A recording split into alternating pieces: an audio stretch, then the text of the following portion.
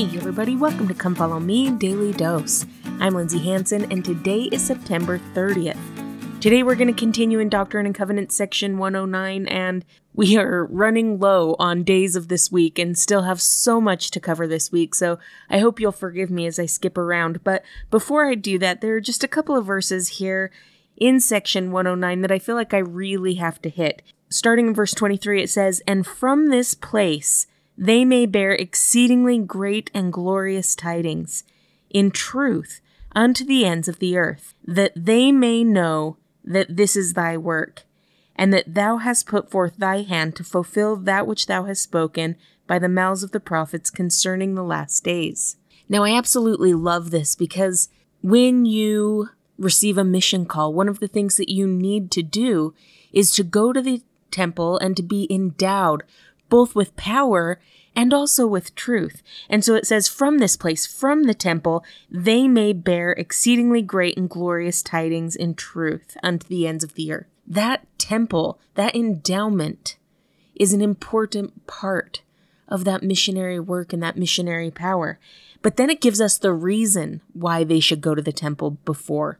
It says, that they may know that this is thy work. My friends, the temple should stand as a great and grand testimony of the truthfulness of this latter-day work. And so I ask you, in what ways has the temple been a testimony to you of the restoration of the gospel? For me, it makes sense that our Father in heaven would want to unite families. For me, it makes sense that he would want to teach us about where we came from, why we're here, and where we're going. It makes sense that he would want to teach us step by step how to return to him. Now, the gospel doesn't have to be logical. Not everything always has to make sense with our heads. But for me, the plan as we learn it in the temple makes sense. And thus it stands as a huge testimony to me of the truthfulness of this work. It's there and only there in the temple that we obtain these incredible teachings of the restoration. And so the temple stands as a testimony of that restoration for me. And that's how it is supposed to be. The temple should make known that this is God's work. Now, continuing on in verse 24, it says, "We ask thee, Holy Father, to establish the people that shall worship, and honorably hold a name and a standing in thy holy house to all generations for eternity." Now, there's something I really love about that word establish. Think about someone who's well established. Think about a plant or a tree that's well established. Someone who's well established has roots somewhere. A tree that is well established has solid roots. They're not going anywhere. They're firm. And so here, Joseph Smith is saying, we ask thee, Holy Father, to establish the people that worship here in the temple. That through our temple worship, we can obtain these deep roots, this firm foundation in the gospel of Jesus Christ. But it's not just those who worship, it's those who worship and honorably hold a name and a standing in this house. Now, it's interesting, before I had children, I was a temple worker in the Jordan River Temple, and one of my shifts was Tuesday night. I absolutely loved my Tuesday night shift working in the Jordan River Temple.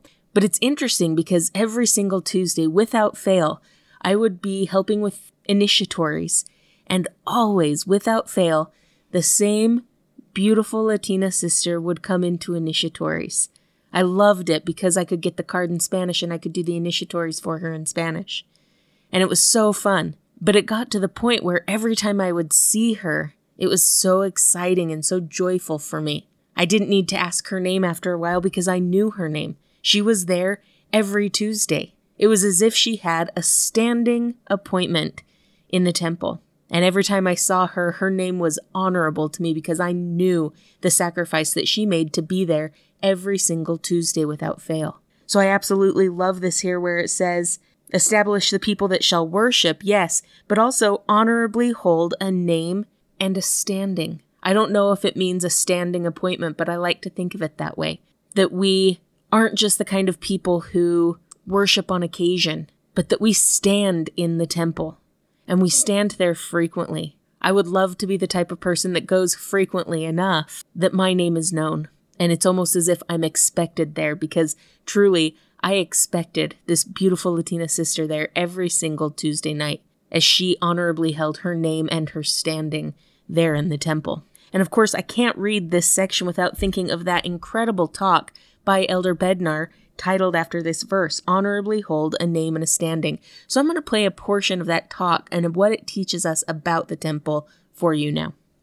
The process of taking upon ourselves the name of Jesus Christ that is commenced in the waters of baptism is continued and enlarged in the house of the Lord.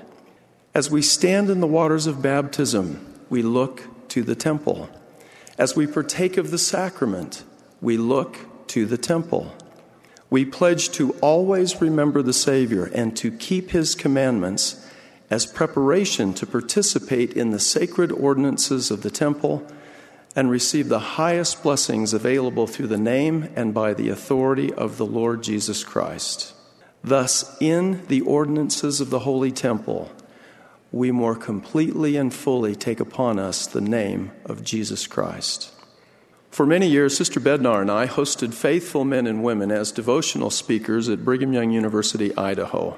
Many of these speakers were emeritus or released members of the 70 who had served as temple presidents following their service as general authorities.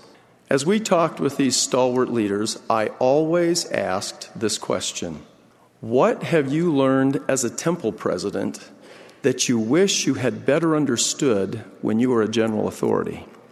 As I listened to their answers, I discovered a consistent theme that I would summarize as follows. I've come to better understand the protection available through our temple covenants and what it means to make an acceptable offering of temple worship. There is a difference between church-attending, tithe-paying members who occasionally rush into the temple to go through a session and those members who faithfully and consistently worship in the temple. The similarity of their answers impressed me greatly. Each response to my question focused upon the protecting power of the ordinances and covenants available in the house of the Lord. What was it that gave those early saints such strength? It was the fire of the temple covenant that burned in their hearts. It was their commitment to worship and honorably hold a name and standing in the house of the Lord. We do now and will yet face great challenges to the work of the Lord. But like the pioneers who found the place which God for them prepared, so we will fresh courage take, knowing our God will never us forsake. Today, temples dot the earth as sacred places of ordinances and covenants, of edification and of refuge from the storm. I bear solemn witness that the fire of the covenant will burn in the heart of every faithful member of this church who shall worship and honorably hold a name and standing in the Lord's holy house. My friends, I invite you to ask yourself, what kind of temple worship are you participating in? Are you rushing into the temple to get a session done?